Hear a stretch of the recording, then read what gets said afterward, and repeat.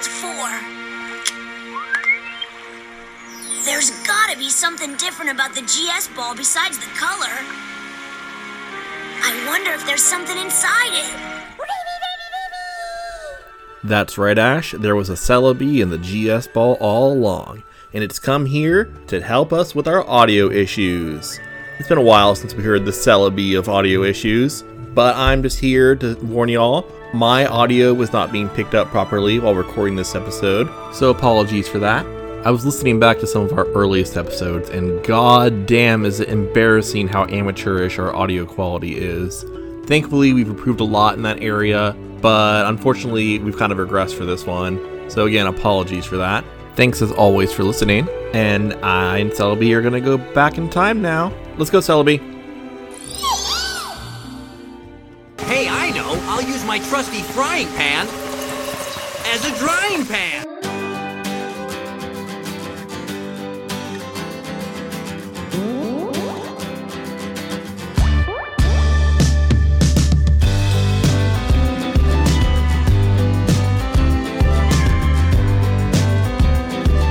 What's up, everyone? Welcome to Out of the Drying Pan, a Pokemon the Series podcast, where each week we discuss 2 episodes from the Pokemon anime and random topics that popped into our minds.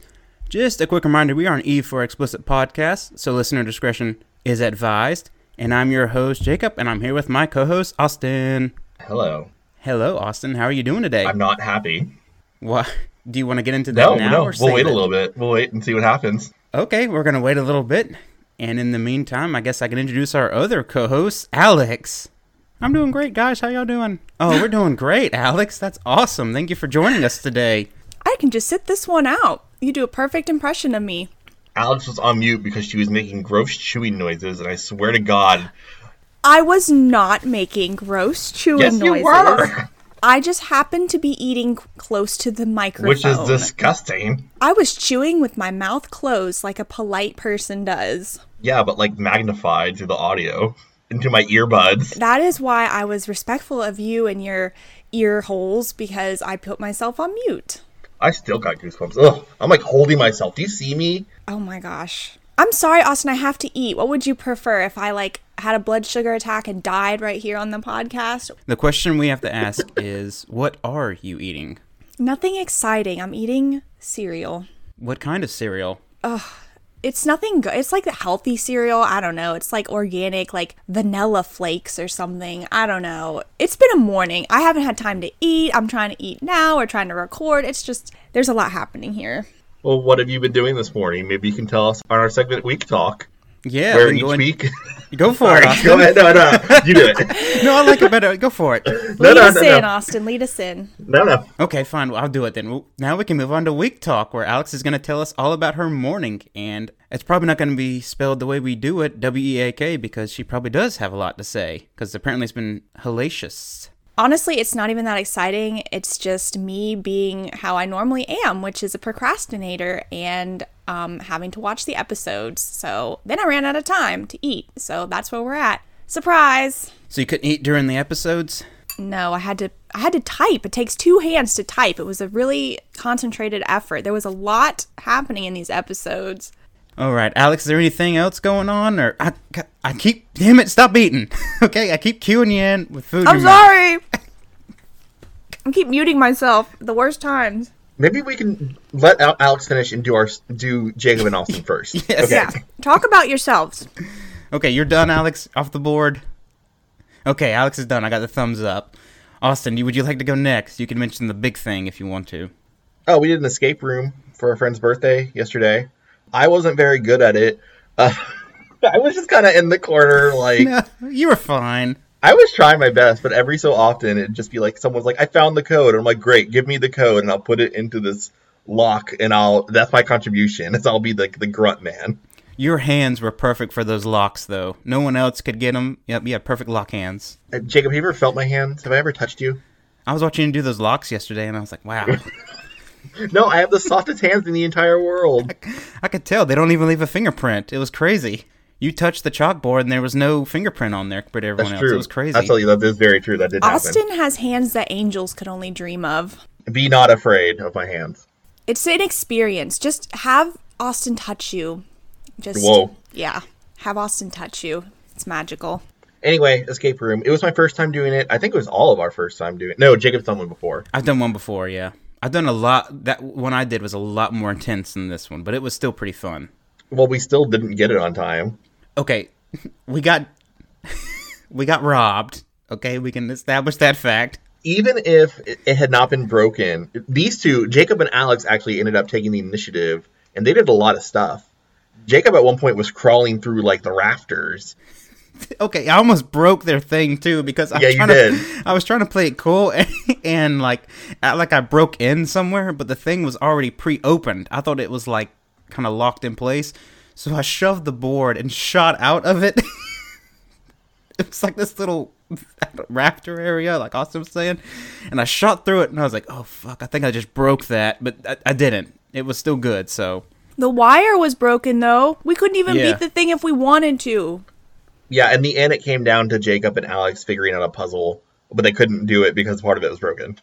Well, we got a honorary medal, like, you guys win, yay, sort of, yay. They try to play it off like, hey, you guys fixed it, yay. Well, we couldn't win if we wanted to. So we overheard them say, oh yeah, one of the puzzle parts is damaged. You have to go fix that before the next group goes in there. We did not damage it. Disclaimer, we did not. It was already broken. What else is going on? Just a couple updates from podcast of days past. I was right. Literally the day I said they're selling the complex, I got a notice on my board saying the complex has been sold. So called it. I did not complete all the Oscar movies. And what else have I had going on? Nothing much. Is that it? That's it. Jacob, how's your week? It was pretty good. Like I said, the escape room was probably the biggest thing. The lunch afterward was really good. But I wanted to give a shout out to Jimmy, right, Austin, for recommending that podcast. Oh, yeah. Hey, Jimmy. Yeah, I actually listened to a few episodes of that podcast, Video Game History Foundation, and they're really good episodes. Like, have you guys had a chance to listen to them? I listened to the Pokemon one and the Nintendo Power one. Yeah, those are the ones I listened to, too, along with the recent one they put out. They're pretty good stuff. It's, like, pretty good insight into how the process worked and how some of the names came to be for characters. I guess, like, Zelda games and stuff like that, because the people at Nintendo Power actually got to name some of the characters from the video games. That was pretty cool to find out. It was like, that's how they got their names. And then the translator for the Pokemon games also got to come up with some names and little tidbits, too, which was interesting. And I never realized that guy in red and blue and yellow was drunk on the ground. I thought he literally just needed coffee to wake up. I didn't realize he was supposed to be a drunk person. I think I realized that as a child. You did, really? I think so. I never made the two connect. I was like, this guy just is a little tired, sleeping on the ground. Probably just needs some coffee to make him feel better. Well, I think it's because of the urban legend of coffee helps you with a hangover, which is not true. I mean, I guess caffeine helps with a headache, but still. So I don't know in the original ones, like the green or whatever versions they had in Japan, if he needed coffee too, or was he like just trying to get this kid to get him booze to get him out of the way? I don't know. Where's that scene in the anime? Ooh, yeah, the stumbling drunk man needs some coffee. That'd been cool. That old man is also very important to me because you need to talk to him in order to get Missing No in Generation 1. Yeah, and then you skew that whole, get all the rare candies you want and just walk through the Elite Four. I had a Missing No on my team in red. Didn't that break the game, though, if you caught it? It didn't? Not really, hardly. What level was it when you caught it? Oh, it jumped around. Like, it jumps levels. Like, they're, like, imaginary levels. Like, it's, like, level 1,000 or some shit. What moves does it know? I think it knows flying type moves, because it's a bird flying type or something. Really? It's a wall that flies. Okay. I was always told as a kid, if you caught it, it messed up your game, or you couldn't save the game, or messed up your save states, or something. It didn't fuck up mine. Too bad. Too bad? Okay, well, that's good to know. I may have to go back and play it. Well, download it on the 3DS eShop while you have the chance, because that's about to go away. I think you got like 2 months or something if you want to get it, so. That's the end of an era. Sad. I might download Crystal just to get the GS ball, because the only way you can get it is to download Crystal on the 3DS. Really? It's not in the original one? It is, but only in Japan. Oh, wow. The more you know. I think that's right. Don't come at me. I don't even know what the GS ball is, so... We'll talk about the GS ball soon. Yes. Yeah, for all that's worth, considering what happens to the GS ball. Or what doesn't happen to the GS ball, I guess.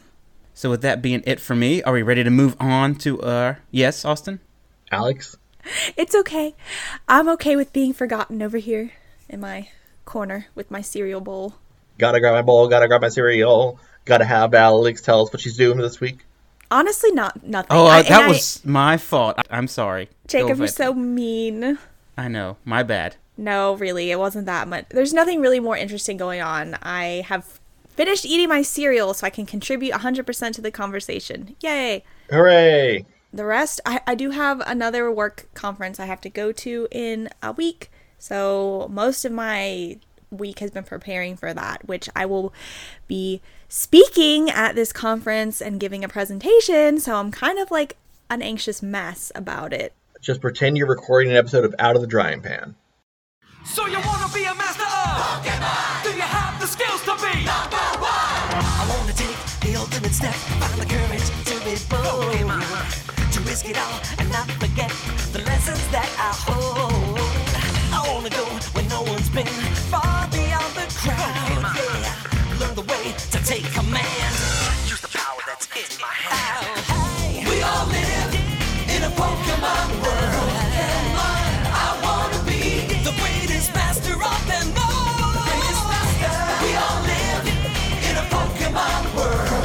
I put myself to the test. I'll be better than all the rest. So you wanna be a master of Pokemon? Do you have the skills to be #1?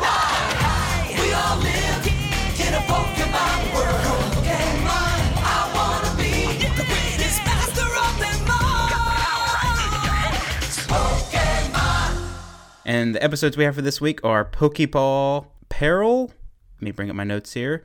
Pokeball Peril and the Lost Lapras. And the randomizer has spoken. And Austin, you have the 30-second summary challenge, followed by myself for Pokeball Peril. And then Alex, you have the Lost Lapras. Good luck, I'm Austin. ready, Freddy. Okay, you ready? Yeah. And 3, 2, 1, go.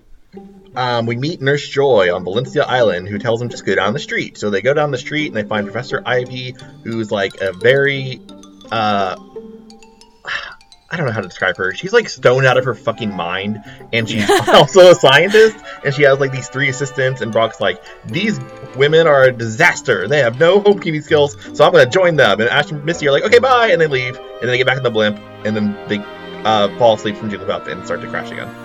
Time. I was really struggling with how to describe Professor Ivy. She's a character. She is a character, and I forgot Ivy looked like this. I thought, I don't know what she looked like. I couldn't remember what she looked like, but I wasn't expecting what we got. Let's put it that way. Like, she's high as a kite, right? Yeah, that's the point. Okay. That's what I was getting from this. Okay. She's high off all those Vileplume spores. That's what I'm not sure what's going on there, really. She clearly cannot take care of herself, as we will see later on in the episode. Yeah, there's like a running theme with like people being like high or something like that in Pokemon, or... Is there? Is there a theme of people being high in Pokemon? Well, remember, we come across some characters that are like, I don't know if they're supposed to be high, but they're like McConaughey and like Dazed and Confused. Like I feel like there's a theme with The beach those punks? people. Yeah, like beach bums, like, oh yeah, hey, just let it be, man. You know, like kind of like that. Well, they were like aggressive. They were like assaulting animals. Okay, let's move on. Yeah, before we get to that, let's dive into the episode real quick. So this episode kind of starts off with a little bit of like retelling of what happened in the previous episode, where we were on a blimp, it crashed, and this thing crashed really hard. Like, we finally got like a full outward view of it. How anyone survived that is beyond me. It was like the metal skeleton of the blimp. There was no tarp material, paper. I don't even know what are blimps like made out of. I don't know. This one seemed like it was made out of paper mache or something, but it was completely destroyed. But regardless, we're on Valencia Island, which Valencia is the right way to announce that, right? Pronounce that? Yeah. Right. Okay, perfect. And then we get Brock here, who says, hey, it's time to take care of work first. We don't have time to mess around. We're here to get the GS ball, which we still don't know what the GS ball is or what it looks like. We just know Oak needs it for research. I just have to say that I completely sympathize with Ash in this beginning moment because he's the only one who's like a normal person. And he's like, it is so hot on this island. I am so uncomfortable. Ugh. And he's like sweating and Pikachu's sweating. And Misty's like, Ash, I don't know what your problem is. It feels wonderful. And I'm like, Misty, shut the hell up. We're on a tropical island. It's hot as hell. I will say, Misty's wearing like short shorts and a crop top, and Ash is wearing like jeans and like a black shirt and a vest. And a yeah, hat. like gloves. That's Ash's fault, though. He knows where he's going. He knows what the temperature's going to be like. He should have became better prepared, because I'm in Misty's corner here. That feels good to me. Let's be fair, they just survived a crash landing on an island, and if they had any luggage, not to say like they ever carry around any sort of like provisions or gear like they should, but if they did, they might have lost it all in the crash, so they have no clothes to change into or anything. You go to a local store or something like that. They probably lost all their money. They're always complaining about how they never have any money. And Oak didn't give them any fucking money to run this errand for him. Right? Yeah, he didn't. Yeah, he's not even going to pay them. He's just making them do it. Anyway, going to the island's a reward enough, I guess, because it's beautiful. I'm in Misty's corner here. It's beautiful. This is very Alola. I'm getting Alola vibes, like, for sure. Just you wait till we get to the gym battles.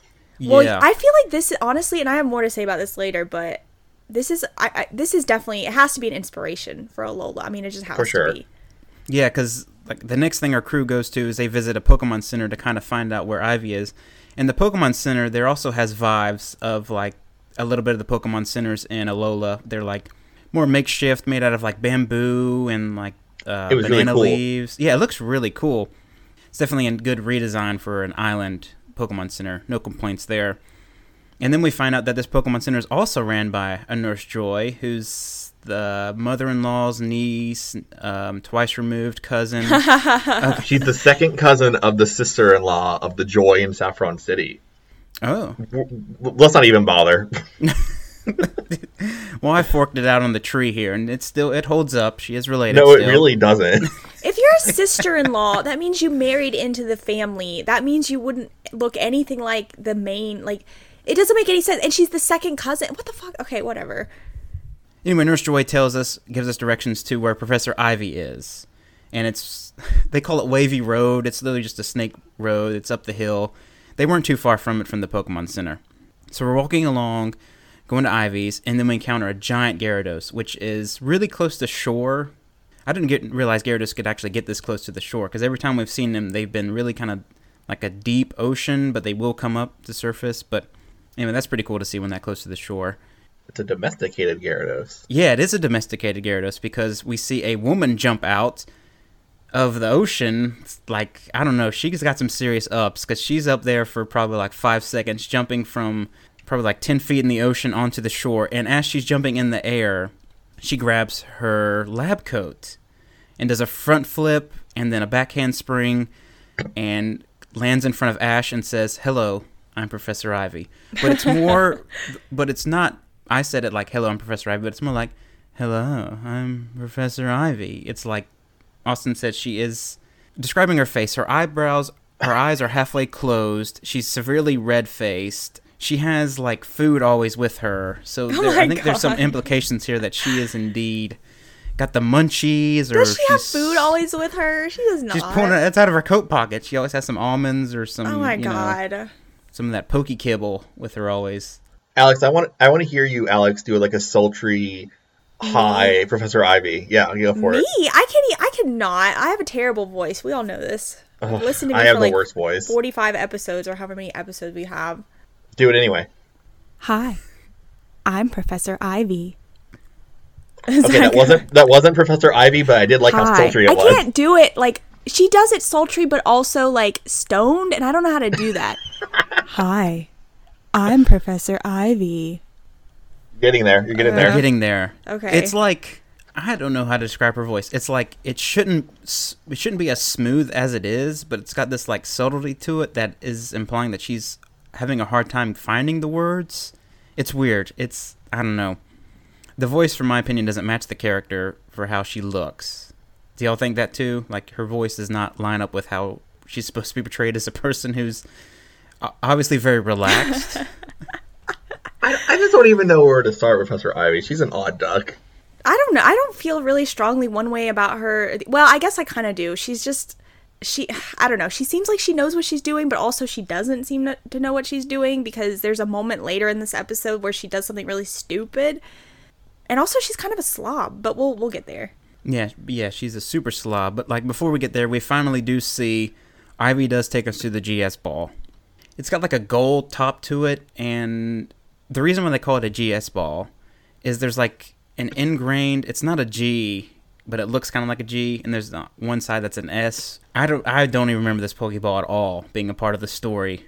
Oh, really? You don't? No, I really don't. I forgot about this little... Well... It's not really going to go anywhere, sorry to say. Yeah, I don't think alert. it did.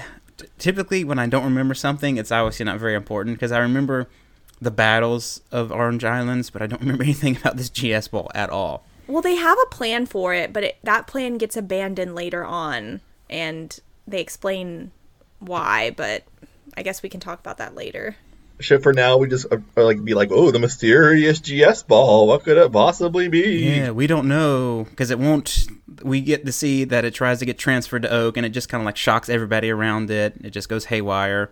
Nothing really can be done with it, so Ash has to obviously carry it back now. That's the whole point. It can't be opened by any means. Yeah. It can't be transported. It can't. Literally, they've tried to do everything with it, and they can't.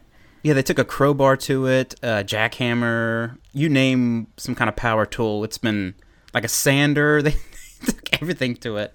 I was wondering, like, wouldn't that hurt the thing inside of it if they, like, just destroyed it with, like, a buzzsaw? Yeah, they have no idea what's inside it, what they're dealing with, and they freaking shoot it with a laser beam at one point, and it does nothing. Clearly, they're not concerned with the well-being of whatever's inside. I guess they don't think anything's inside it, maybe. I don't know. If something's in there, it's got to be tough, though, like you were saying. It's mythically tough. Mythically Ha. tough. Should we just say what it is? Oh my gosh, just say it. It's Celebi. But it Really? isn't. It isn't, but it is, but it's not. Okay, I'm interested to see where this goes with that. It never, Later on. Okay. It's never revealed. It never comes out or anything. So sorry to spoil it, but it literally goes nowhere. Anyway, back to this episode. Like I said, we get to see that it can't transfer. There's no point in trying it. And then Ash calls, I guess, Professor Oak and let him know that, hey, we're here. We got this GS ball that has something inside of it. But then something weird happens when we call Oak. We see like a Magikarp like in a tank. Oh my god. And it's got like all these wires hooked up to it. And apparently this is like research for a Magikarp. This is the highlight of this part, because what happens here in the next scenes is like you see a Magikarp with these wires in it, and then that leads into like a circle jerk between Ivy and like Oak about like how great each other. It's just a moment here that just happens. It's weird. Okay, the Magikarp thing was weird, but I really enjoyed the Oak Ivy circle jerk. You did, really? Yeah. That was grotesque. I'm sorry. Oak's grotesque. Like, it was scary. Like, that poor Magikarp had wires coming out of its head, and like it was just sitting there flopping around. It was like, you know, Magikarp, you know, it was saying its name over and over again. It seemed like it was in pain. It was struggling, and it was grotesque. I don't know. There was a lot of wires. Like, when I say, like, he was researching this thing, there was at least 10 plugged into various parts of this Magikarp. It was weird. God. So it couldn't have just been in the vitals that he was monitoring. It had to be something else. It looks like those wires were going into its body. Like, I was, like, looking at it, and I was like, okay, are there, like, the little sticky pads that, you know, like, stick on people to monitor their heart rate and stuff like that? It didn't look like that. It looked like the wires were going into its head and back and everything else, and it was pretty scary. A bunch of electrical wires and water. What could go wrong with that, right? I did enjoy them talking. They're kind of like gassing each other all up. I wrote down what they wrote. Ivy published a preliminary report on Pokemon adaptive variation as a result of regional distribution, and Professor Oak found it very persuasive. Oak himself had recently published an article on the challenges for Anthro-Pokemon global cohabitation. And I'm like, ooh, let's talk more about that. That sounds interesting. And then Ash is like, is this going to take a long time? I'm like, shut up, Ash. We got things to do, Austin. We don't have time to talk about that. No, I want to talk about, like, the science of it. I want to know more about Anthro-Pokemon cohabitation. I want to know more about Ivy's research on the Pokemon adaptive variation, because those are regional variants. She's doing research on regional variants, which, Yes, they are. as we all know, where did we first see regional variants at? Alola. Alola. Yay. Alola. And they are in a tropical region, and we do get to see some very interesting looking Pokemon coming up in a minute. Good job leading us forward there, Alex. But before we get to the mysterious Pokemon this episode, we do have a little side plot going on here. We do see Team Rocket again. They've survived the crash, and they decide that they're going to rebuild the blimp better than ever, even though I think it was Giovanni's plan to have the thing destroyed and become useless. Get the insurance money. To get off the of insurance, it. but Team Rocket nonetheless has decided that we're going to rebuild this because the boss is pissed, and we're going to get Pikachu. That was some good dramatic irony, but I would have loved to see Giovanni's reaction to that. If they like called him up, be like, "Look, boss, look what we did." Oh my gosh, I wish we could have got that. They would have had to show it off, right? Like, he knows that obviously something happened.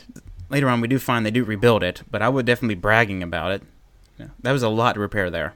Team Rocket truly is amazing. They can do anything when they set their mind to it. But the next part's even more amazinger, because we do get to see some of these variants of Pokemon from Ivy's like little research lab, because we find out we are indeed in her research lab on this little small island with a bunch of plants and stuff like that. Then we see like a Vileplume, and I can't remember what else. There's like a Raticate too that comes about, and they're all like different little colors. Like they're a little bit more orangey, maybe a bit more yellowy. So the Vileplume were really different, and Ash even makes a comment. He's like, "Wow, these look different than any Vileplume I've ever seen." And then there's also a very interesting looking Butterfree that's like yellow with black markings all over it, kind of like a monarch butterfly, a little bit, kind of look, or like a swallowtail, I guess.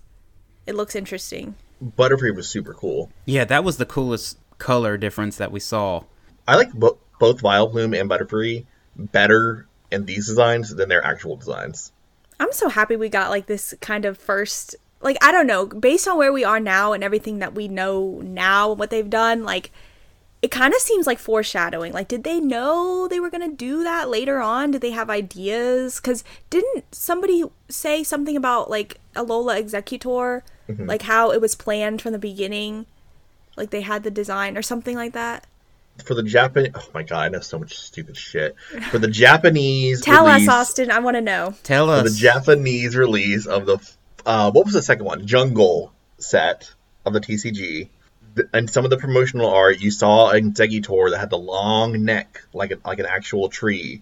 And then later, Executor had that design in Alola. So they knew about it. They were thinking... I love to think that they were thinking about this all those years ago.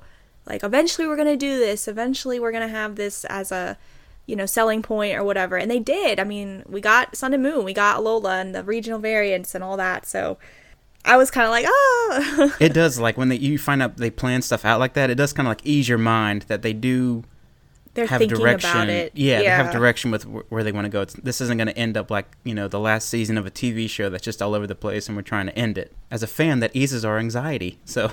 Y'all are giving Pokemon way too much credit. They're making this shit up as they go. No, come on. I mean, certain aspects, on. yes. I think, obviously, they make decisions or change their trajectory based on, how things sell or what people say. I mean, I think they probably do change course. If, directors come and go, different people, staff, whatever. But I think they do have some kind of plan. The Alola, I mean, that just seems too coincidental, doesn't it? I do think they like the Orange Islands concepts and they reuse them for Sun and Moon. Yes. Yeah. All this, talk about this stuff is making me a little hungry, which is a coincidence because in the next scene, we're seeing these Pokemon get fed some special food that Ivy has planned out for them. And the Pokemon devour it, and Pikachu and Togepi indulge themselves, and Misty and Ash kind of be like, hey, back off, that's their food. But Ivy says it's okay. But then we learn our friend Butterfree hasn't eaten for years. Years? It just won't eat, and they don't know what's wrong with it. But that's okay, because someone here is here to save the day. That person is Brock, who somehow finds the ingredients he needs on this tropical island. He's able to get ingredients and make the Pokemon food a little sweeter for Butterfree, and then Butterfree eats it up. Yeah, who would have thought that Pokemon actually care about the flavor of their food? I know, right? That's pretty stupid, isn't it? Yeah, What is she like- feeding them then? Is she just feeding them like cardboard or something? Well, it's probably like, you know how in the games you can feed the Pokemon like the herbs, and they always say, oh, it does a good job, but it's really bitter, and then like your Pokemon's friendliness goes down if you feed them like that kind of stuff. Like, I kind of got that kind of vibe. I think Ivy's eating all the herbs. So Wow. Hey-o. You don't have to worry about that.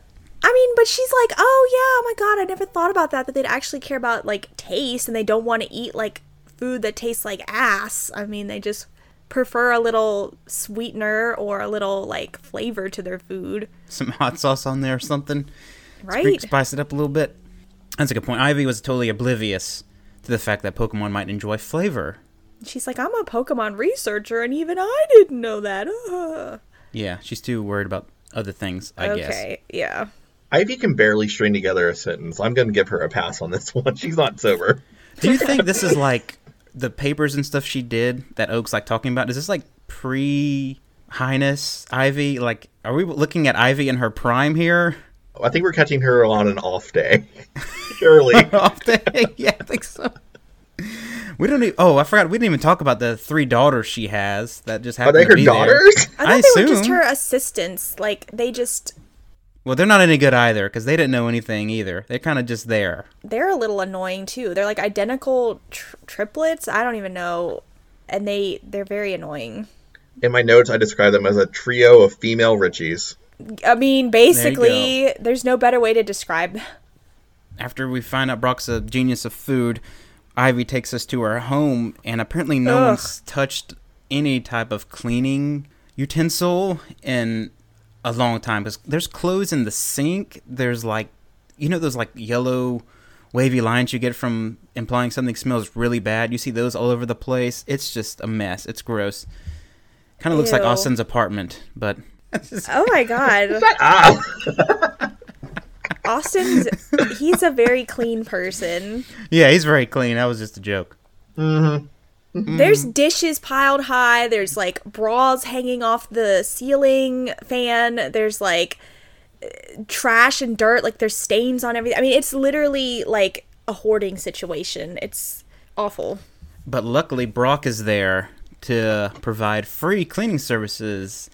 Brock's really good at cleaning, too, so not only does he know how to find flavor of Pokemon, he knows how to clean up an area super quick. You know what? I felt really bad for Brock in this moment because he has a physical reaction to this, like, situation. He, like, doubles over and he's like, he's, like, shaking or whatever. And he's like, I know, leave it to Super Brock. And then he, like, flies into a cleaning frenzy. And honestly, because he says it a couple times, he, like, compares it to his family situation, because as we know, Brock has several younger siblings, and his parents abandoned him to basically take care of an entire household and all of his younger siblings.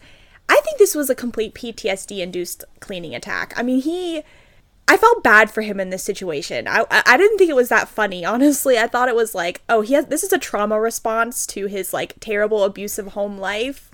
He can't stand the idea of, like, having this squalid condition, so he has to, I don't know, I just felt really bad for him.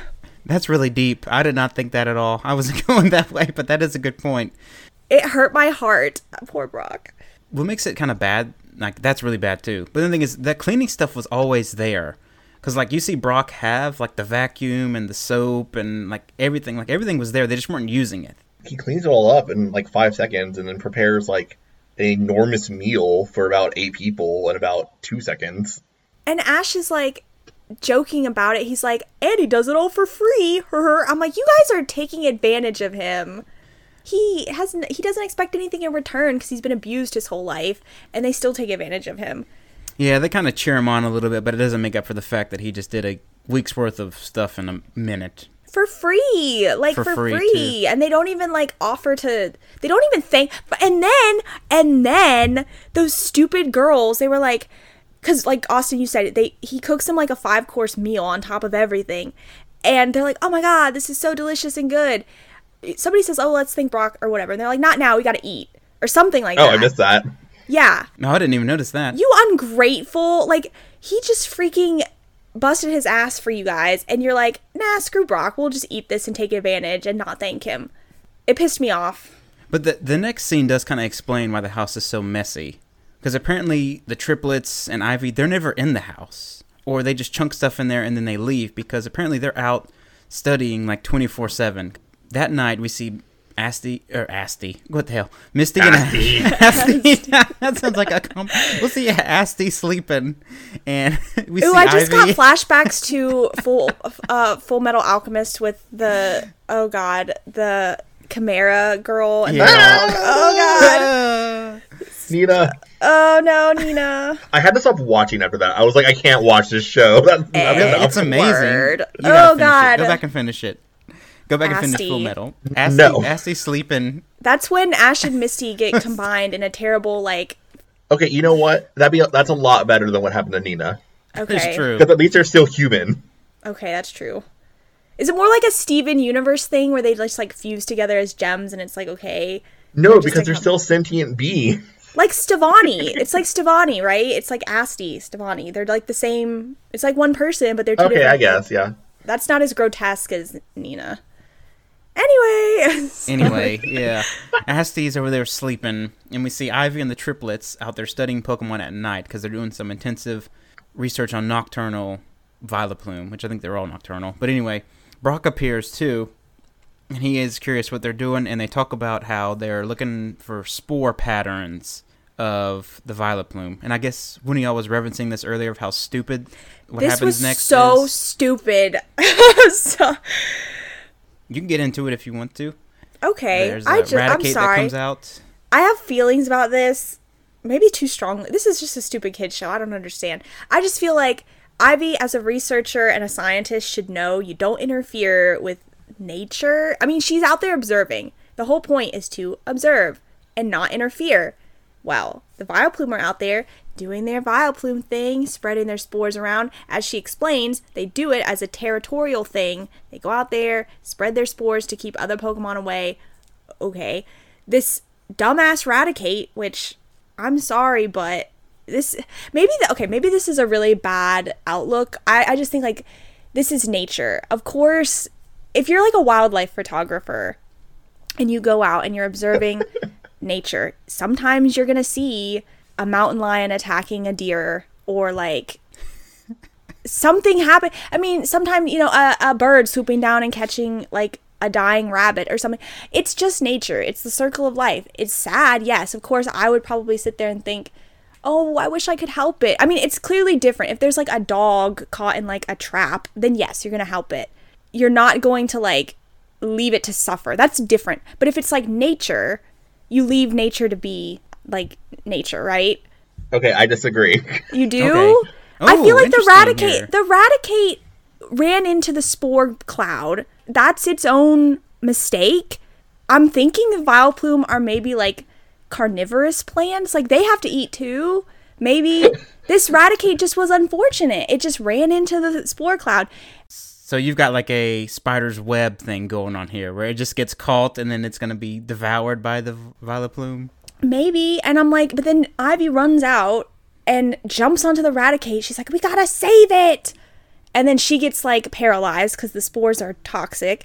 And it's just this whole thing. And I'm like, but you're interrupting this process. You're interrupting their territorial marking. You're interrupting their like feeding habits potentially. I don't Okay. know. I have mixed Okay. feelings about it. I Go for it, disagree Austin. wholeheartedly. Because these are Okay. not wild Pokemon. These are not. She feeds these Pokemon. They live on her property. These are like in her care. Like she is observing them and their behaviors, but she's doing it within the context of their basically hers. Like she has like, I don't know, a garden that attracts wildlife and then she observes them. But like she's still gonna jump in if one of them's gonna die, you know?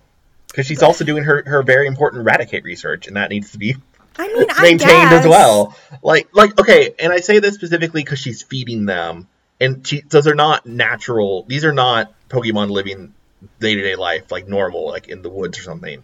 They are being provided for by her. You know what I mean? So you're saying that they're not going to eat the Raticate because they're already being provided food. Well, I guess, yeah. Sure. Okay, maybe in that regard I can see and I can agree with you. If they're under her care and she's specifically they're not truly wild and they can't care for themselves on their own. Okay, maybe it wandered in and she needed to help it because it wouldn't know how to, like, handle itself any other way.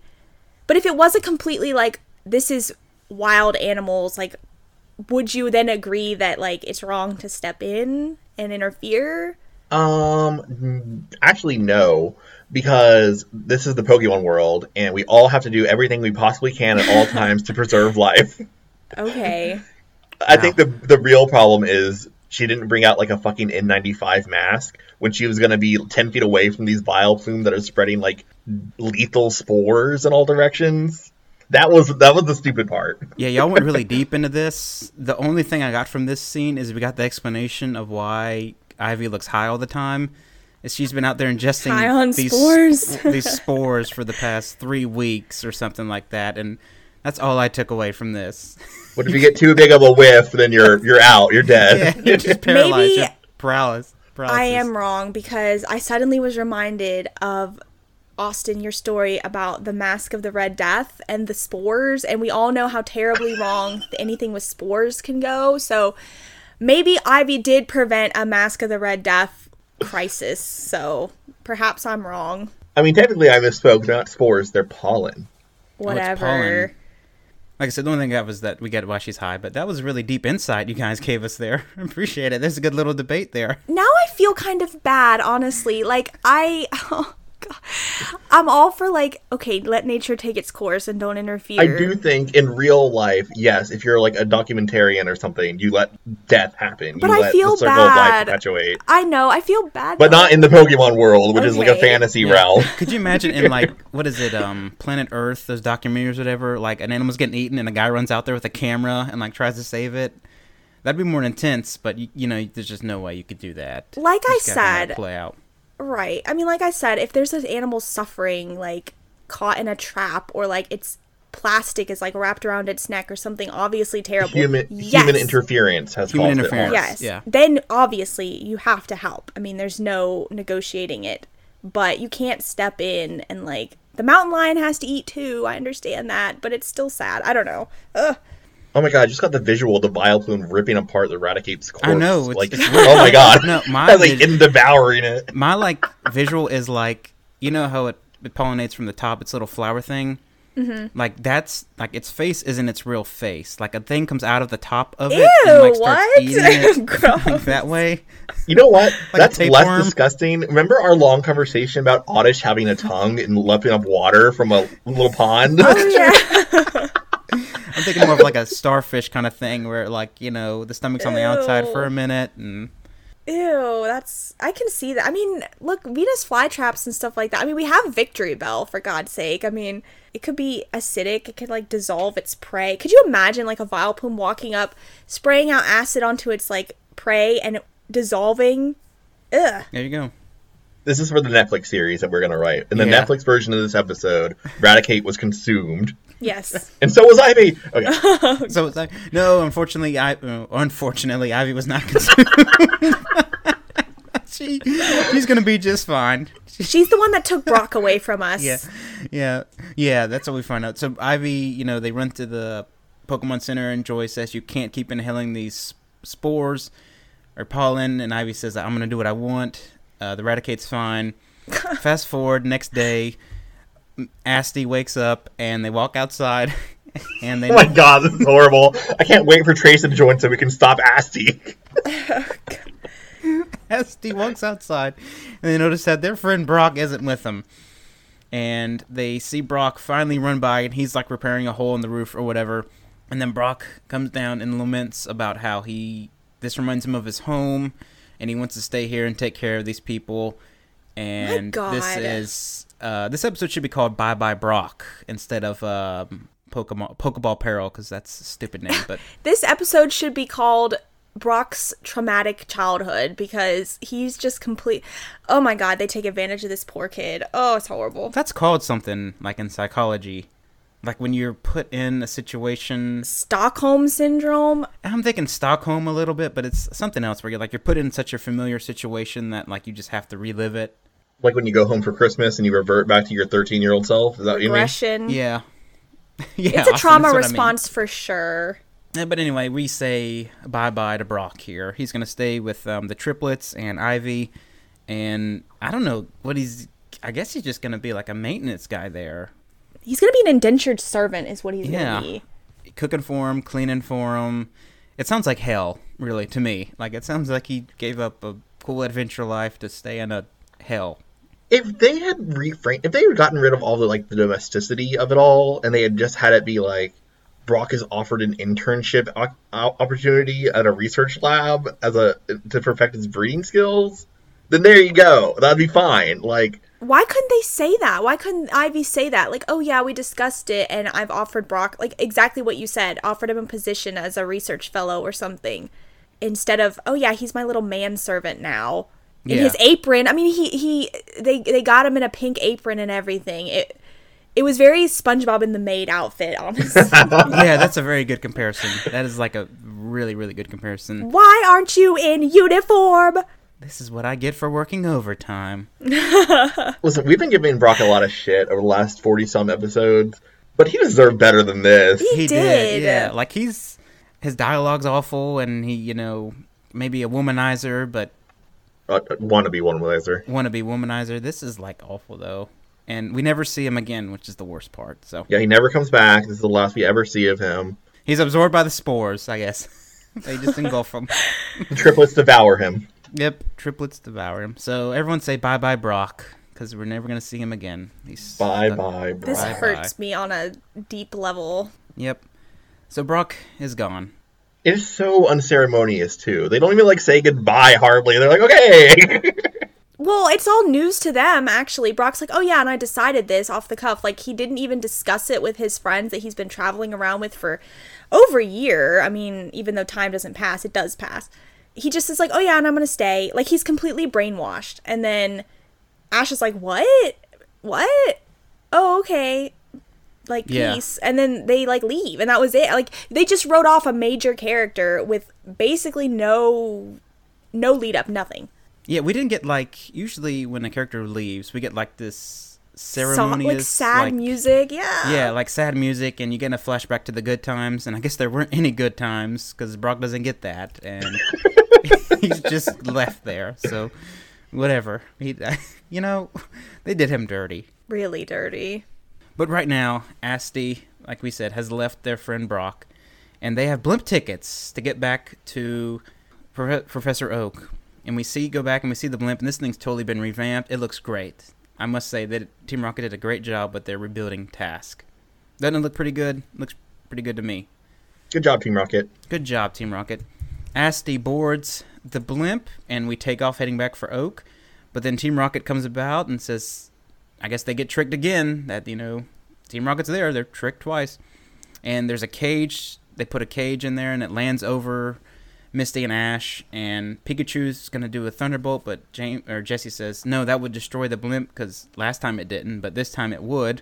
What do you know? Randomly, Jigglypuff pops into the scene, starts singing. I'm just trying to get to this last part, because it's unimportant. Yeah, who cares? This part's dumb. Yeah. Well, they do tease Ash and Misty about being lovebirds. You guys completely glossed over it. Yeah. I'm actually, that's kind of appropriate, because I'm proud of ourselves. I'm proud of the three of us. Because we have gone this entire time without once mentioning Misty and Ash as romantic interests for each other. We've never once referenced it. Have we not? We've never done it. Really? Like, he ribs on her, pulling the pigtails kind of thing. Not that I agree with that. I hate that whole, explanation for why boys pick on girls. It's not right. Don't teach your boys how to do that. But still. Yes. That is very true. We're just mature. We almost passed right by it before Alex stopped us. Should I not have? I mean, no, you're right to do so, because this is the start of the Ash and Misty romance arc of the Orange Island. God. Which also goes nowhere, but who cares? It's here. Yeah. Yeah, they start teasing them out of nowhere. They're like, oh, look at you guys, little lovebirds all by yourselves. And they blush, of course.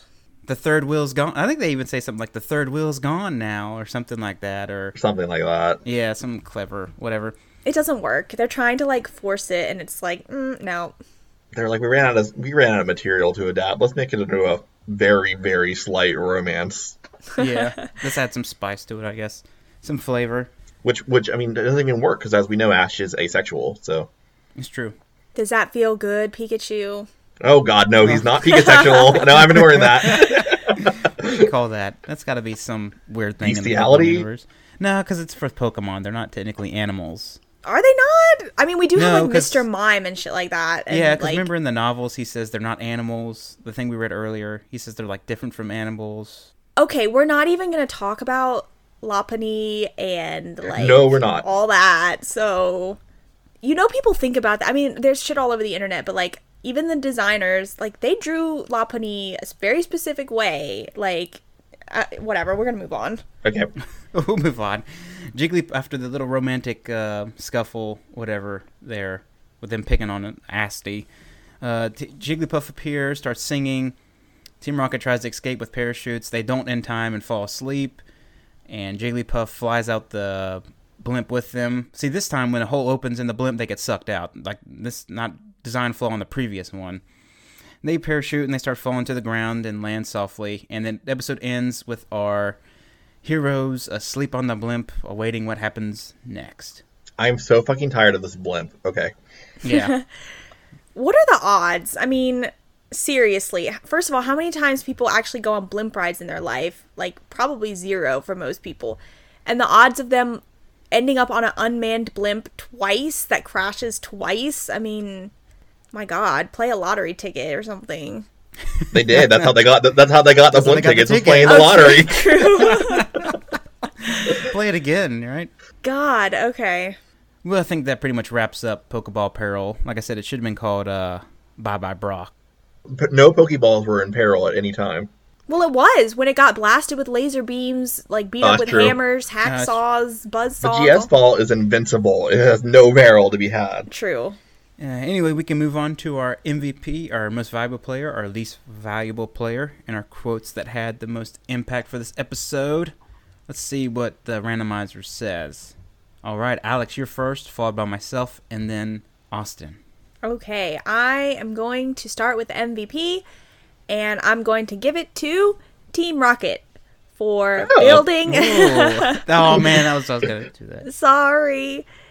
I have to give it to them because these fools built an entire dirigible all by themselves. They built a fucking blimp from nothing, and it was pretty awesome. It had like eyeballs and everything on it. I would have loved to have seen, like, if, like, you see that finished blimp, and then the camera pans left, and you see all these, like, blimps that are sitting there just been scavenged, or, like, dumped or whatever. Like, they just stole all the parts. I have no idea where they got the stuff from. We didn't even talk about how the blimp lands on the airstrip. No firefighters come, nothing. No one comes to check on this at any point. Oh, yeah, they're they fine. 24 hours. It's fine. Oh, my very first bullet point actually was, in the last episode, the Twerps crash landed a blimp on Valencia Island. Not to worry, though. We've completely forgotten about that by now. Whatever. Wackiness. It's a cartoon. The cops don't come. Nobody comes to say, what the hell happened here? Like, Officer Jenny is getting high off of Professor Ivy's supply. She right. can't come. Exactly. Anyway, I thought it was pretty damn impressive that Team Rocket built an entire blimp out of nothing, and it was airworthy. It actually flew. It was impressive. I don't know. And they were, like, dressed up in their cute little, like, air captain outfits. Love them. Let's see. LVP, I'm gonna give it to Ash. I'm gonna give it to Ash, actually. I was originally gonna give it to Brock, but I feel so bad for him for having, like, a traumatic childhood. I can't do it. So I'm gonna give it to Ash instead. Because he's a little demanding shit. He's like, I want some food now when he's on the blimp. Yeah, that was really awful. He's They like didn't the know it worst was Team passenger. Rocket. They were awful. I know. He's like, I don't know. He was very demanding. I was like, that's very rude, Ash. Let's see. Quote. All right. It's the part where they're about to get on the blimp. And Ash says, are you sure it's safe? And James, in disguise, says, it's safe enough, kid. What? Do you want to live forever? That was the best one. I'm going to start off with the MVP, and this is more of a call-out than anything. Not a call-out, but like a, shout-out kind of thing. I'm going to give my MVP to Brock for this episode. Damn right. Yep, because he served us well over the years of watching this, and he gets to feed that Butterfree. He gets it to eat, so good for you there, Brock. He served us well. I guess we'll miss you. This hurts me deep inside. It really does.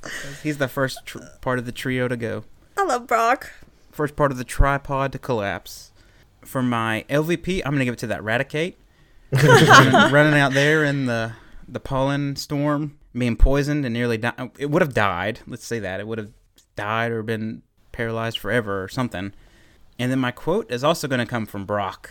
And this is when we first walk up and see Ivy, and she's like, has the Gyarados or whatever, and the triplets emerge, and they go, oh, she's a good trainer with these Pokemon. Then Brock goes, oh, I'd wish she trained me. No, that was the good one. Oh, God. That's the final quote from Brock we'll ever get. Never to be seen again. Well, I have a quote from Brock. I actually don't. My quote is Team Rocket doing the motto. Jesse says, passengers, prepare for trouble. And James says, if you're flying coach, make it double. That was good. I love that part. Oh, I thought you for sure were going to give the quote to him when he said, when they're about to work on the blimp, and he says, but Jesse, I don't know the first thing about work. I disagree with James. They work hard. They do.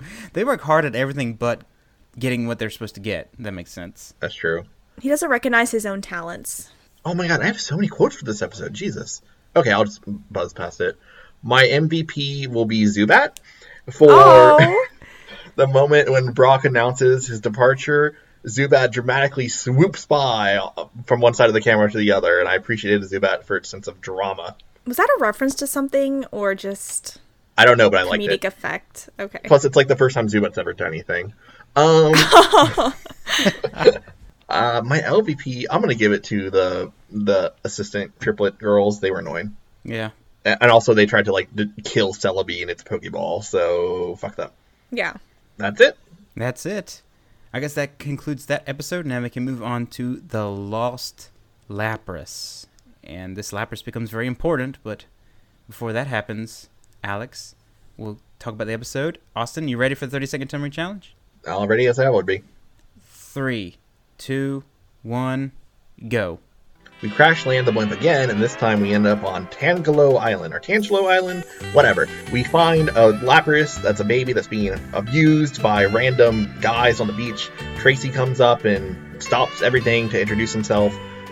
Team Rocket takes the baby Lapras after we rescue it from these guys, and then we all bond with the Lapras, and Lapras is like, Ash, I want to go with you, and Ash is like, great, because I'm going to go get the 4 Orange League badges, and we're going to go off on a filler adventure. Time. I'm going to do something mean one day where, like, you're summarizing it, and you're, like, 10 seconds in. I'm just going to hold up like you only have 10 seconds left. No, I And then would... you just keep messing with you the whole time. Like, flashing 10 every 10 seconds. I did a really bad job with these episode summaries, but there's a lot happening, so Yeah. I No, can't you blame didn't. myself. They were good. They were good. That first episode, I didn't think we'd have a lot to talk about, but, like, it turned into, pretty decent discussion.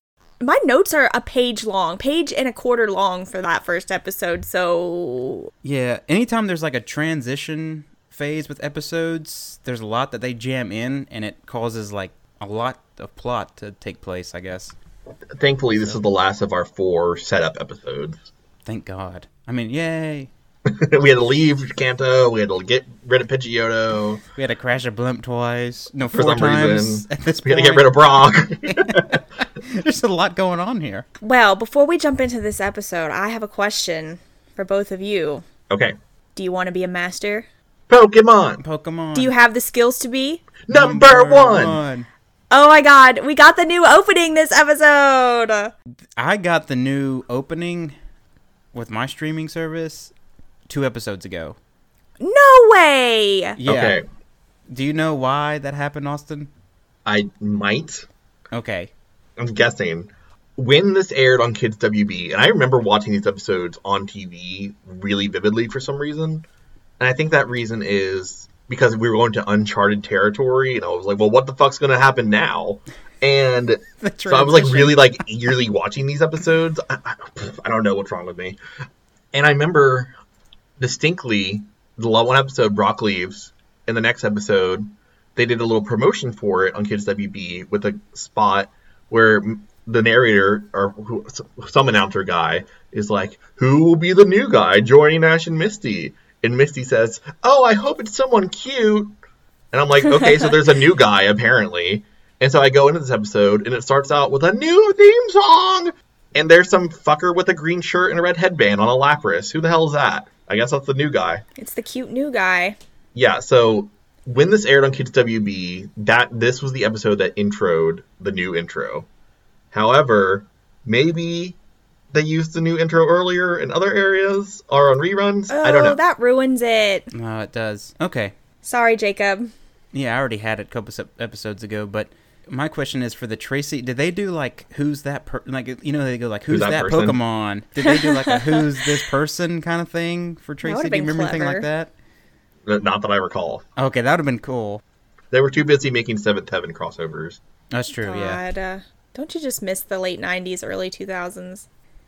Anyway, I feel like, well, that sucks because that kind of cheapens the whole thing because I was like super excited because I was like, oh my god, it's a new opening with a new theme song, which nothing ever will top the original theme song. But this one's not that bad. It's not that bad. Do we have any thoughts on the visuals of this opening? It was good. It was pretty good good. even with prominent Tracy? I Not mean- prominent Tracy, prominent Richie? He could have like been cut and I would have been fine with that. But unfortunately, we had to have the zoom up to him. I don't know why he was there. That's the only part that was like, Well, Okay. everyone was there. Giselle was there. AJ was there. Mandy. The astounding Mandy. Jeanette Fisher. It was all the League people. It was the League people and AJ for some reason. I don't know. Samurai was there, wasn't he? Yes. yeah, Giovanni was there. Giovanni was there. Watching that makes me think that these characters are like going to be here. They're not. Yeah, I know, that's what I mean. Like, you think, like, oh, we're going to have some, like, revisits with these characters, but it's all a lie. It never happens. Gary's off on another journey, and Richie's not here either, despite being very prominent in this. Regardless. Yeah, all this talk is making me a little lost. Yes. So speaking of Lost, we're currently in an episode of Lost because we're stranded on a seemingly uninhabited island after we've crash landed again in a blimp and survived. So somehow this has happened to them twice in the span of like a few episodes. So And they assured that this one was filled with, like, flammable helium, too. right? They walk for miles and miles, according to Ash, but I couldn't help but think to myself, if only they had Pidgeot, they could have fucking flown themselves home. That's very, yeah. But alas, we conveniently got rid of Pidgeot a few episodes ago. So we are stuck here, and Misty is complaining and is scared that this is going to be their life and they're going to have to live like Tom Hanks did in Castaway on this island and eat bugs and berries for the rest of forever until they die. But fortunately for Misty and Ash, they are saved because a group of tourists materialize out of the bushes and start manhandling Pikachu and trying to get pictures with it. Clearly, they're not on an uninhabited island. They're actually on Pokemon Park Island. Which, Woo! is this Giovanni's, like, theme park, or is this different? I feel like this is still a Team Rocket front, but It very well might be. I got the vibe that it was, in a way. the island of the giant Pokemon. I do feel like this is a Team Rocket, like, sort of operation happening, because he seems like the kind of person that would just own a bunch of theme parks. Well, it was Pokemon Park, the world's very first Pokemon theme park, and yet we didn't see a single Pokemon in Pokemon Park. That's not true, because we had the island of the giant Pokemon, which had, like, rides. No, and in Pokemon- this episode. Yeah. Oh, okay. Well, regardless, it's a popular vacation destination, and it has a whole town. Like, it's very much Alola and the first city that you're in, because it's like a beachfront town, and Ash and Misty are walking along in broad daylight, and they come across a group of hooligans beating the shit out of an injured baby Lapras in broad daylight, right there in the beach. Yeah, one guy was holding, like, a shattered bottle. It was, like, Yeah. really graphic. Is for a that kid. what that was? Yeah, it was like a... He had beat a it golf with a club stick. kind of thing. Yeah, it was like a stick with I jagged saw the edges. stick. He Wrapped beats in it with a barbed stick. wire. Oh, yeah. Golly. There was a baseball bat with nails sticking out of it and everything. This is a very horrible situation. They are literally beating a poor, helpless baby animal. It's awful. It's really awful. Ash and Misty run over because they're shocked and appalled by this, and they say, "Get the hell away from the Lapras. What are you doing?" And of course, they challenge Ash to a battle, but not before telling them that they are getting ready for their big bout against the Orange Crew, which that's our next thing, if it wasn't obvious that that's what we're going to be doing. I thought this was like Jenny was going to show up here. I thought this was like the first time we would. Apparently, there's not like a lot. Not that Jenny brings law and order, but there's not like any Ossifers here at all. She's notably absent in several of these past episodes. I mean, for better or worse, I don't know, but They're all still at Indigo Plateau. That's it. Yeah, they're all still there. They can't leave. God, I mean, this is really a terrible. I'm honestly surprised. This was kind of like, I was thinking of Guzma's battle with Lana and the Galisopod insanity. You keep on coming back to that. It's like burned into my mind. Okay, in some ways that was a lot worse than this because we actually saw it. I mean, we heard it though. I mean, I had subtitles on for this episode, and when the group of like thugs were beating Lapras, I mean, it says smacks and then cries out or something like that. So we don't see Lapras getting hit necessarily, but then we see like it screaming out in pain in the next scene. It was awful. Anyway, so Ash is like, oh, what's the orange crew? You know, understandably, because that's all he ever thinks about is Pokemon battling. And just as they're about to like start this battle and teach these hooligans a lesson, they're interrupted by a very unfortunately dressed boy with a really tacky red headband who we know is Tracy. He hasn't introduced himself yet, though. Have we talked about Tracy on this podcast before? I can't recall. I don't think he's ever come up before. Not at all. This is the very first time we've ever talked about him. And I'm really happy he's here. Oh boy. Well, he distracts us all from this dying baby Lapras because he's got to stop everything to start measuring the Pokemon and drawing them and giving unnecessary commentary on their physical forms. Yeah, I thought this would have been super funny if, like, you know, they're beating the Lapras, which isn't funny, but if they like stop and see Tracy and then they go over there and start beating him. You know, oh my god. like, who's this guy? And then Ash has to save Tracy. That would have been funnier than what happened. I know, then Ash has to save Tracy, and that sparks the relationship. That would have been a better plot line here, but I guess that may be too violent for a cartoon or whatever. Not that, yeah, beating animals is okay, but not other people. Right. He pissed me the hell off because he's completely forgotten about, like, the actual danger that we have here and is, like, taking time out to do whatever the hell he's doing. I think I'm going to be the Tracy defender. For the Okay. next several episodes. Oh Okay. no. Oh no. How did this happen? You're taking that mantle on yourself, so...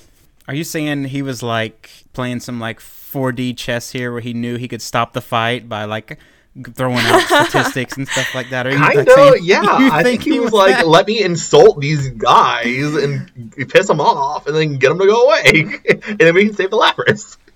Well, he does apparently accomplish that somehow because suddenly we're back to remembering that, oh yes, there's a sick and dying Pokemon here and that he has to go and get help right away.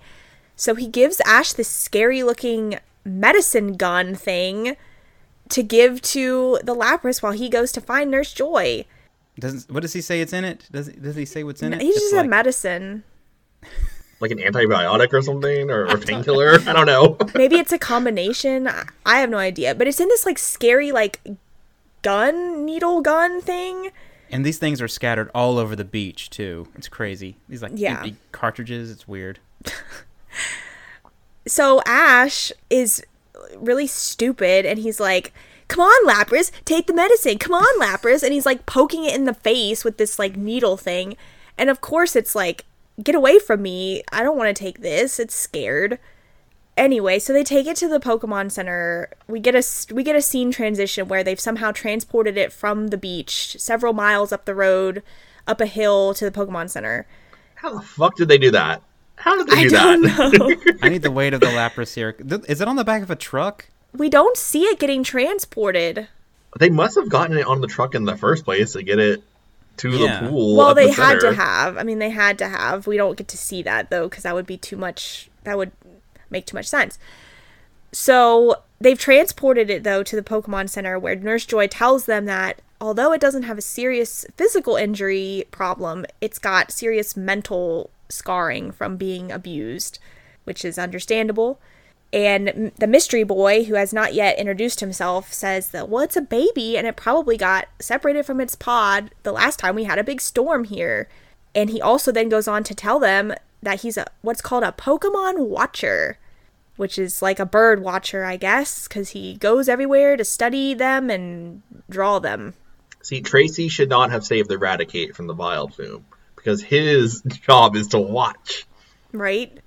He intervenes. He shouldn't have intervened, because apparently he's...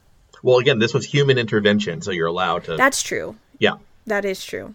They were physically abusing an animal, so I do have to thank him for that. I love how in this scene when Tracy says, "Oh, I want to be a watcher," and then we get Joy explain what a watcher is, and then Ash says, "Oh, I'm going to be a Pokemon master," and then no one explains it. We still have to get an explanation of what that is and what exactly that entails, but whatever. Ash should know a lot. I feel like if Ash's goal is to be a Pokemon master, he should know a lot more about just the basics of Pokemon. Ash didn't know the Pokemon League was happening down the street from where he lives. Yeah, True. That's part of his thing. He should know where the battles would be. He is kind of an idiot. A lovable idiot, I guess. But suddenly, Team Rocket's watching. They're spying on the twerps from outside the Pokemon Center. But suddenly, they get run over by a group of kids that are running into the Pokemon Center with their beat-up Pokemon. And they're like, "Nurse Joy, we need you to help treat our Pokemon because we want to be able to take on the Orange Crew." And here we go again with the Orange Crew. We get the explanation from Tracy that they're a group of gym leaders on the Orange Archipelago that you have to beat in order to take place in this Orange League. Why was it orange? Did we get an explanation of why they chose orange, like the Pokemon company as a whole? What is it, something in Japanese, and they're like, we'll just make it orange? Well, all the islands are named after various fruits. Citrus. It's just tropical. She named it Citrus League then, or something like that. Ooh, I like that. Sweet and sour. Tracy explains about the Orange League, and Ash, of course, is like thrilled by this, and he absolutely has to compete. And Misty is like, "Wait a minute, we have an important errand that we have to finish for Professor Oak. You can't just run off and spend an unspecified amount of time competing in this tournament. You've got to go back to the lab and drop the Pokeball off." And he's like, "Oh, fine." So they give Oak a call, and Ash is like, you don't mind. Of course you don't mind, Professor. I'm going to stay here and do this, and we'll just see you when we see you, I guess." And Oak is like, "Well, I guess I couldn't have stopped you even if I wanted to." This is the part where we find out that Tracy is a huge, huge Professor Oak fanboy, and he just invites himself along. He's like, "I guess I'm going to be..." He literally tells him, he's like, "I'm inviting myself along as your new traveling buddy." And Misty's like, "Excuse me, you can't just invite yourself." But he does, and that's when Nurse Joy conveniently interrupts to tell them that Lapras is better. What was odd about that exchange is, I think Ash says something like, "I didn't know Oak was famous." Or something like that. And like, we've been Oak's name comes up throughout the other series. People are like drooling to the fact that Ash knows Oak, but Ash just like, "Oh, I didn't know he was famous." To Ash, Oak is just a senile old guy that, like, his mom hangs around with sometimes. Like, Ash really doesn't think these things through, does he? He doesn't. Okay, I had a thought about this, actually. Let's think about this. I mean, I know this is kind of hard to envision because none of us are, like, good friends or family friends with a famous person, but I feel like maybe Ash's reaction isn't all that unusual. Like, consider you grew up next door to a really famous person and your family was friends with them. They would just seem like any old person to you, right? Yeah. I mean... But Misty should know. Well, she's also a gym leader. She's got notoriety. I mean, maybe she's just... Yeah. More of her sisters than her. Her sisters. Well, that's true. But she's interacted with Oak several times. Like, he's the illusion and the mystification of, like, oh my god, a famous person. Like, that's all worn off. I mean, they know him just like, oh, that's like Gary's grandpa, and like, oh, it's just Professor Oak. Like, no big deal. I have a random bone to pick. What? A random bone? A random bone to pick, and it's not Oak's bone and Delia. Oh my god. It is, why are they taking the GS ball to Professor Oak in the first place? You know what his specialty is not? Pokeballs. He has nothing to do with Pokeballs. That has nothing to do with him. Which professor has the most to do with Pokeballs? None of them, but not Professor Oak. Maybe Bill. Bill? I was saying Bill. He's not a professor. Isn't he? I'm thinking of all the main professors, like Professor Oak, Professor Elm, Professor Rowan, like those guys, like not like as we know, Oak's specialty is an Anthro-Pokemon global cohabitation. You just wrote a paper on it. So why are we taking Professor Oak in the first place? Okay, question. What are all... Okay, maybe we're getting too sidetracked. Okay, here we go. What? For Jacob. Jacob's like, oh god. What are all the Pokemon professors' specialties? They all have one. Elm is Pokemon eggs. Yes. Birch is Pokemon in their natural environment. Yes. Rowan is Pokemon evolution. Yes. Is Juniper Pokemon Dream World? Is it? Psychic? Something? I don't know about her. Who's next? Sycamore. What is Sycamore? Oh, his is Mega Evolution. And then Kukui is movesets. Z moves, yeah. Yeah, and I don't remember Magnolia, what hers is. Okay, wait, here's a list. It says Professor Oak is, you're right, Austin, Pokemon and human relationships. Thought so. Professor Elms is breeding, but I guess that goes along with eggs. Habitats is Birch. Rowan is evolution and form changes. Juniper's Pokemon origins. Oh, yeah, I vaguely remember that. Sycamore, like you said, Mega Evolution. Kukui's moves. Magnolia's Dynamax. Oh, that makes sense. Dynamax, yeah. Interesting. Good old Professor Oak. And I guess Ivy's is like aesthetic regional differences. Well, she's not like a Yeah. main professor. Regional specific variations. Honestly, I feel like for all the shit I ever give Professor Oak, like his specialty and research is the most important, I think. He's dealing with Pokemon and human like cohabitation, and maybe we don't give Oak enough credit. Ugh. Maybe we give Oak a lot of shit. Maybe. It's fun to give Oak a lot of shit. Everyone should know by now, we talked about with Richie and everything, like, it's fun to hate him, but it's all in good fun. Like, we don't really actually hate him, it's just funny to pretend to hate him. I don't actually hate Professor Oak. Richie, on the other hand, is a different story. Richie's no good. Yeah, I don't like Richie, but I do like Professor Oak. It's all in good fun, but I hate him. Because we talked about it, remember? Richie was good material, I'll give him that. Yeah, Richie was good for the podcast. I was listening to our episode back a couple of days ago, and the whole part where we were like, I don't even know what it is about Richie that we hate, but we just hate him. And I don't know why, but like I was actually thinking about this. Fun to hate him. I think part of the reason we hate Richie so much is that he drops in out of nowhere. Where is he from? Who's his family? Like, what has he done before this? He's a know-it-all that just shows up. That's why. And you know who else just drops out of nowhere? Just Tracy. Yep. Yes and no. I mean, like, he just happened to be walking along, observing Pokemon, and then at least he straight up and gives us a reason, like, the only reason I want to stay with you guys is not because I care about you, it's because you are my ticket into meeting Professor Oak. That's true. Tracy at least has interests and motivations and a character. But I was trying to transition us back to the episode. Right. So Tracy and Lapras and... I gotta respect Tracy for being upfront with us. Anyway, Tracy and Lapras, yes. Nurse Joy tells us that it's all better, and you can bring him back to the ocean now. Well, that doesn't really work too well. Lapras has nothing to do with this. He doesn't want to get back on the truck and go to the ocean, so Ash decides that the way he's going to do this and calm Lapras down is to sing it a lullaby, which...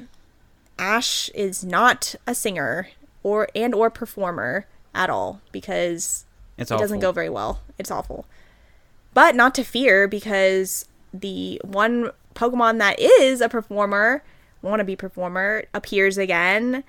Jigglypuff, who hijacks Ash's lullaby and puts everyone to sleep. This is 3 Jigglypuff episodes in a row. I'm going to keep track. It's too much. It's too much Jigglypuff. Too much puff.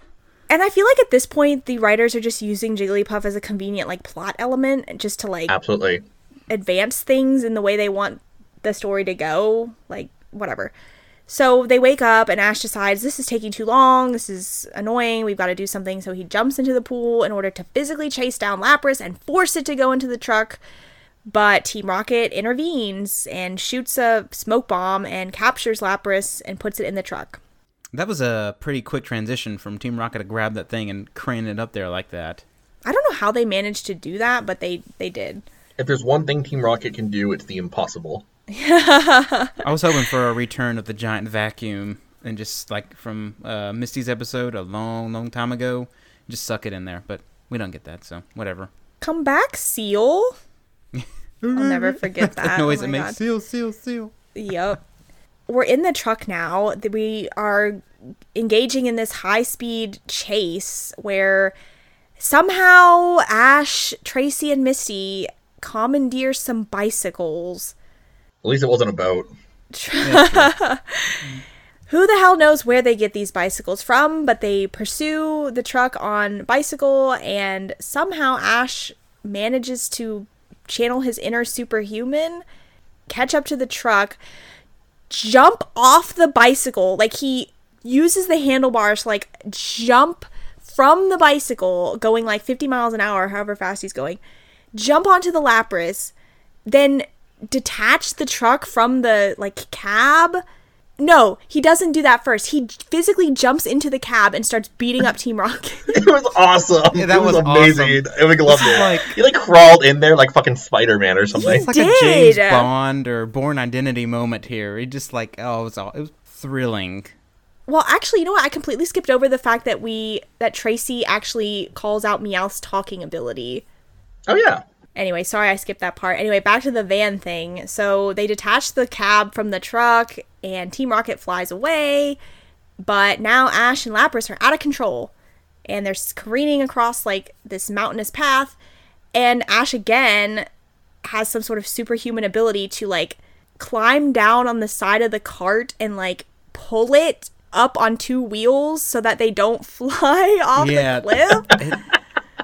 This is like, this is one of those moments where I think, like, what is happening isn't actually happening. Like, this is just how Ash is envisioning how this is happening kind of thing. Where, like, something's going on, but this is how Ash is seeing this because he has the hero complex. So somehow he's, like, saving the day. And, like, on the outside looking in, it just looks horrible. But this is what Ash perceives it to be. I don't know how he's managing to do this, but meanwhile, back at wherever they are, Tracy uses his cyborg Venonat in order to track down Lapras and Team Rocket. Is radar an actual move? There's not one named Raynar, no. Okay. It like literally projects an image, like it's a like sonar image on its eyeball, and it's like boop, boop, boop to like track them down. I thought it was super cool. It was cool, yeah. It's unnatural. I like this Venonat. I like to think that most Venonat cannot do that, and this is a special Venonat. So Tracy's a good trainer too then, right? He's a good watcher. Watcher. He watches. So does Venonat. Just They can find you at any time. That's scary and weird. Thank God Todd Snap isn't here. Oh my god, Todd, Snap, Richie, and Tracy. Triple episode. Okay, of all three, okay, if we had to rank them, From best to worst or worst to best? worst to best. Richie, Todd, Tracy. Okay. Yeah, I think I have to go with that too. They all kind of have a similar flavor, don't they? Awful? No. I don't know. We can't say. I can't judge Tracy yet. We haven't seen much of him. And like I said, I respect him, like, being honest with the twerps. Like, I'm just using you for my own gain. Anyway, Ash is careening out of control. They end up flying off of the cliff and crashing into the ocean. Hours later, they swim over to the shore to find... Because this is hours later. Like, it's broad daylight, and now it's, like, dusk. The sky's red. The sun is setting. And Tracy and Misty are on the beach. And suddenly, Ash rides up on a Lapras. And we get some really weird dialogue here from Ash. Yeah, he's holding like a volleyball with a blood handprint on it. Oh, yeah. With like some... It's weird. Yeah, he's dragging a guy on a makeshift raft behind him. Holding a FedEx box. I don't know. This part kind of was weird to me because he has a little aside with Lapras, and he's like, you put up a fight. You know, he's like, you put up a big fight or something, Lapras, but I caught you anyway. I think he just means it was resistant to interfacing with him. Interfacing. It's not the Venonat, it's not the Cyborg Nat. It was just reluctant to, communicate with him. Well, Misty makes a comment because she's like, did he just say he caught it or something like that? Well, what happened is this Lapras has been reluctant to be around people, right? So they launch off into the ocean, right? Ash and Lapras are separated. Lapras is just going to leave Ash there to drown, okay? So Ash has no choice but to catch it and make it swim him back to shore. That's my theory of what went on there. See, I kind of agree. Like, the whole thing I got from this was Lapras was traumatized. It didn't want anything to do with people. None of that. It was resistant to Ash. So how do you go from that to it being completely friendly and obedient? Does catching a Pokemon in a Pokeball brainwash them? No, because Charizard. You can still be disobedient even if you catch it, so... Well, he caught it as a Charmander and it was obedient. Yeah, but I guess just because it's tied to the Pokeball doesn't necessarily mean it has to be obedient, though. Because we've seen aggressive Pokemon, or we will later, like, we've seen aggressive Pokemon, and then when they're caught, they mellow out. Okay, I'm going to say, in my personal headcanon, the Pokeballs do not brainwash them. However, Pokemon have a strange very convenient morality system in which they consider themselves to have been bested by having been caught in the Pokeball, and they reevaluate their lives and decide that servitude is the way to go. All right. Interesting. Now, for Lapras, I don't think Ash has even caught it in a Pokeball yet.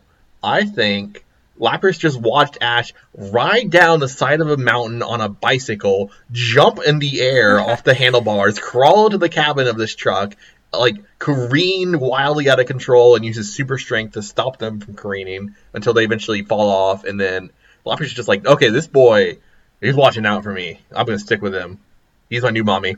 Or Lapras could have perceived Team Rocket as helping him back to the ocean, and then Ash somehow stopped them from getting back there. So it doesn't matter. It doesn't matter because Lapras is their new mount through the Orange Islands. It's nothing if not convenient, I'll give him that. But that's literally it. That's the whole episode. We have now caught, quote-unquote, caught Lapras, and our adventures through the Orange Islands can begin. I do like the visual of Ash, Misty, Tracy, Pikachu, and Togepi riding on Lapras from island to island. This poor thing is just a baby, and it's carrying, like, 3 children, Pokemon, all kinds of shit. Like, Lapras loves ferrying people from place to place. That's what it does. That's what it does. It's a juvenile. It's that poor thing. I love this Lapras, though. Lapras is, like, one of, if not my favorite Pokemon, so... This is the best Lapras. I think, in my mind's eye, it's this Lapras with a different design. Do you think this Lapras is like this child of that one from the North Pole? No, because we're gonna see its mother later. Okay. But no, this Lapras has a different facial proportions and size and such, and I think it's much better than the regular Lapras. Because it's a baby. It's so cute. I was thinking about the North Pole Lapras though, and how that stupid one was letting them drown and suffer in the ocean, and then it could psychically talk to them. How come this Lapras? That Lapras. Yeah, that was my MVP. Hey, come on, someone's got to defend the North Pole. Someone's got to defend it. Come on. How come this one can't psychically communicate? It's a baby. It doesn't have Santa's magic. That's true. It wasn't a magical North Pole Lapras. But we can talk about our MVP and our LVP and our quotes from this episode. And Alex, you are going first, followed by myself, followed by Austin, and then myself. So I'm going to be last. Let's see. I will start with MVP. I don't know. I'm second guessing myself on both of these. I did it last time, and I don't know if I want to give the obvious. You know what? I'm going to give it to Tracy. I'm going to shock myself and give it to Tracy. I did not write him down originally. That was not MVP? it. MVP? Yes. God damn, what is wrong with me? I don't know why. Something just possessed me right now. I originally wrote down Ash, to be honest with you. But now, thinking about it, talking about this episode, I gotta give it to Tracy, just because I have some mad respect for him.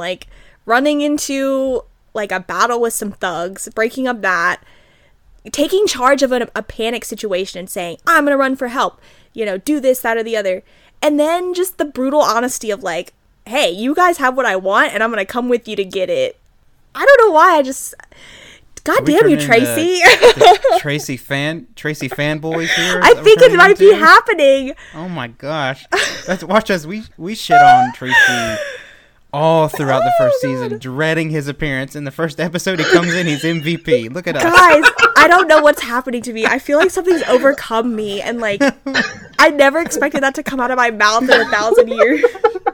That's crazy. Watch Nick. He's gonna be like a consistent MVP throughout the rest. Oh my god, this is awesome. Okay, right, let's do this. Oh my god, I'm shocked at myself. I'm absolutely shocked. We're gonna our We Love Tracy shirts are available in our shop now. Just you, already. yeah. You know what? You're right, Jacob. Just you watch. By the end of this, I'm gonna be the biggest Tracy fangirl ever.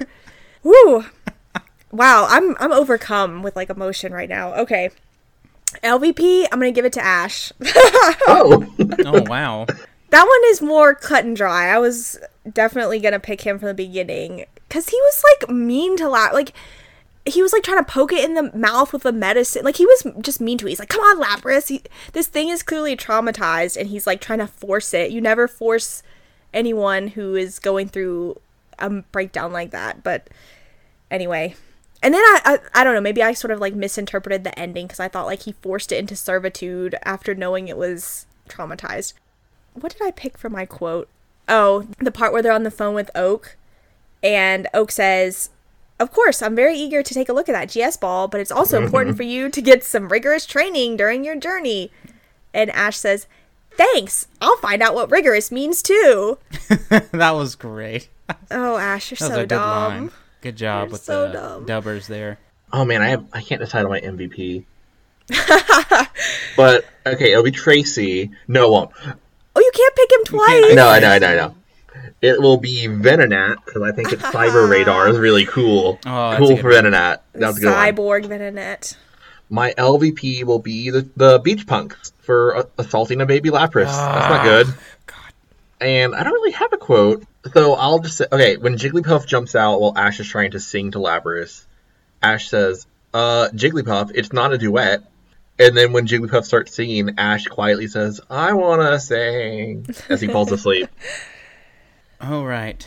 Good luck, Jacob. Oh Lord, yeah, I have nothing. I can give you a quote if you need it. No, I've got a quote. Okay, my Okay. quote is going to come from Tracy. And it's when he's admiring Pikachu, and he says something like, "Pikachu's sacks are just perfect." Oh, God. Ew. That's what Tracy says, so... I mean, Does obviously he? it's Does he true. say that? Are you Something being about his thunder gratuitous with sacks are that? perfect. Yeah, it was something like electric sax or something like Electric that. sax, oh. Okay. I may have missed a word in there, but something about sacks being perfect. I'm going to give my MVP to Nurse Joy. Give it to Nurse Joy for explaining what a Pokemon Watcher was. Lord knows we needed to know that information. We have this new character here. We got to get some more insight to what he's doing. And I'm just stalling right now to come up with an LVP really quick. I'm going to give my LVP to Oak. Oh. I'm going to give it to Oak for... Okay, obviously this GS ball is very important, and they're trying to understand the research about it. And I think it's wrong for him to let Ash go out and battle first instead... I'm grasping at straws here. Instead of getting the ball back for the much-needed research, because we found out what's in there. We got like a spoiler, and it needs to be found out. So there you go. Okay. All right, there we go. Well, you know Best what? I can Honestly, I can kind of agree with you, Jacob. Like, I see where you're coming from because Oak flip-flops back and forth with his stance. Like, sometimes he's like, "Ash, you're not responsible, and you need to be more responsible, blah, blah, blah." And now Ash is being completely irresponsible. Instead of fulfilling his errand, he's fucking off to do this, like, league thing. And Oak is, like, okay with it. Like, he picks and chooses with how he instructs Ash. I don't know. I can see where you're coming from. Yeah, and he's already sending the B team as is, because Gary's already been occupied, so... What the fuck is Gary doing? It's bothering me. Important research. What if Gary was in the GS ball? Oh my god. The Gary stuck ball. He's stuck in there. That means Professor Ivy trapped Gary in the Pokeball. That's Because true. she's the one that had it. He got so much pollen and spores in him, she didn't know what to do, so the only way to save him was to trap him in the ball. Yep. Oh, the plot lines we could come up with. Oh, instead, we're getting this island adventure, so buckle up. I think it's going to be fun. I like this island adventure. Yeah, the Orange Islands is a really good arc. It actually I don't really remember it, so this is like watching it new again. Like, Okay, great. keep in mind, the last time I watched this was, 10 years ago? Last time I watched this was 10 years ago. It's been about 4 years for me, so... and I still don't remember, so... Okay. Okay. I just remember liking it. So, We'll all go through this journey together. but with that, I guess that wraps up these 2 episodes. Does anyone have any more questions or comments? Are we gonna do My Immortal? Jacob's like, shit, I wasn't going to say anything. I thought we could get out of it. Never, Jacob, never. God, Lord. Look, how about this? You just have to, the faster we get through it, the faster we don't have to, like, we'll get through and we won't have to do it anymore. Like, No, it's like a slow cut, though. you love it secretly. Just admit it. But before My Immortal, we would just like to say thank you all for listening, and be sure to leave us a 5-star rating. And if you have any questions or comments for the show, be sure to send them to outofthedrawingpan@gmail.com. Again, that is outofthedrawingpan@gmail.com. And be sure to follow us on Twitter at outofdrawingpan. Again, our handle is outofdrawingpan. And join us next time as our journey continues. All right, it's My Immortal time. Chapter 27 is our Chapter next 27. I wonder how many people actually stick around to listen to this. one. Send us an email at outofthedrawingpan.com. Like, is this, like, actually something you guys look forward to hearing? The absurdity of it all? Or do you guys just click away out of fear? I will say, J.K. Rowling, or Rowling, whatever her name is, recently got a lot of exposure due to Vladimir Putin sticking up for her. What? So I just like to reiterate, we're It was anti. weird, right? Yeah, we're anti-Rowling. We're anti-her. She's a bad person. We don't like her as a person. Yeah, so I just like to reiterate, we're anti-Putin, anti-J.K. Rowling. Okay, let's not get too political. Let's All just right, read all this right, all terrible fan fiction. Okay. Does anyone want to volunteer to read, or should I use the randomizer? Okay. Austin always does a better job than I do, but I'll volunteer. Unless, Austin, you want to read it. No. If you do so well. Jacob, are you sure you don't want to go? What? What are you talking about? Okay, Yo, I'll this just episode's read too it. long. Let's Okay, go. I'm reading it. Okay, Chapter 27. Vampires will never hurt you. A.N. You know what? I do not give a fuck what you preps think about me. So stop flaming the fucking story, bitches. Thanks to Raven for your love and sport and help. I love you, girl, so's I could not update LOL. I was really depressed and I slit my wrists. I had to go to the hospital. Raven, you rock, girl. This is why we have a trigger warning in our descriptions. That's right. Everyone in the room stated to cry happily. I had saved them. Draco, Lucian, Sirius Bond, Vampire all came to hug me. The nurse started to give them medicine. Come on, Anabi, said Professor Sinatra. She was wearing a gothic black leader dress with a corset top and real vampire blood on it and fucking black platinum boots. Fucking black is my favorite color. That's a great black, isn't it? It's not just any old black, it's fucking black.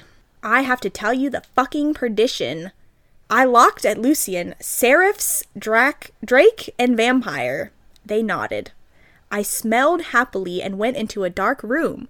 I had changed. Professor Sinister took out some black cards. What? Tarot cards, maybe. Wait, I had changed. Professor Sinister took out some black cards. Okay, I did read that, right? She started to look into a black crucible ball. She said, Tara, I see Drac times are near. She said badly.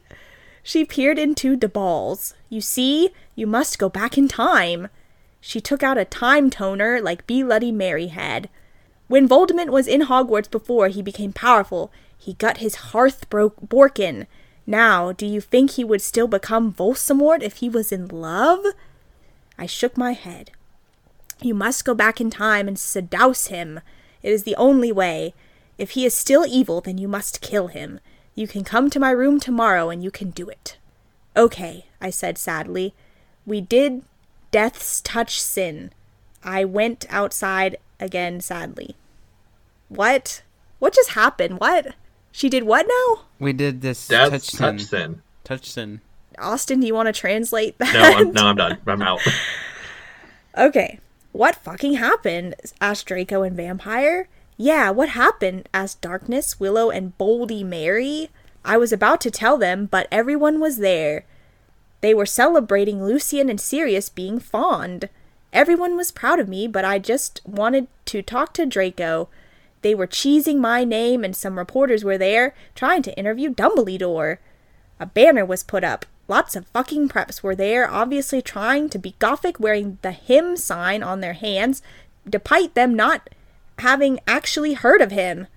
Even Mr. Norris looked happy. A black and red cake had been brought out. Crab and Goika set up some fireworks in the shape of skulls from Wesley's Wizard Wises. Oh god, okay. I put on my invisibility cloak with Vampire and Draco, and we sneaked outside together. The end. The end. Alright, I guess we'll do another chapter next week, maybe. Yeah, thank you all for listening.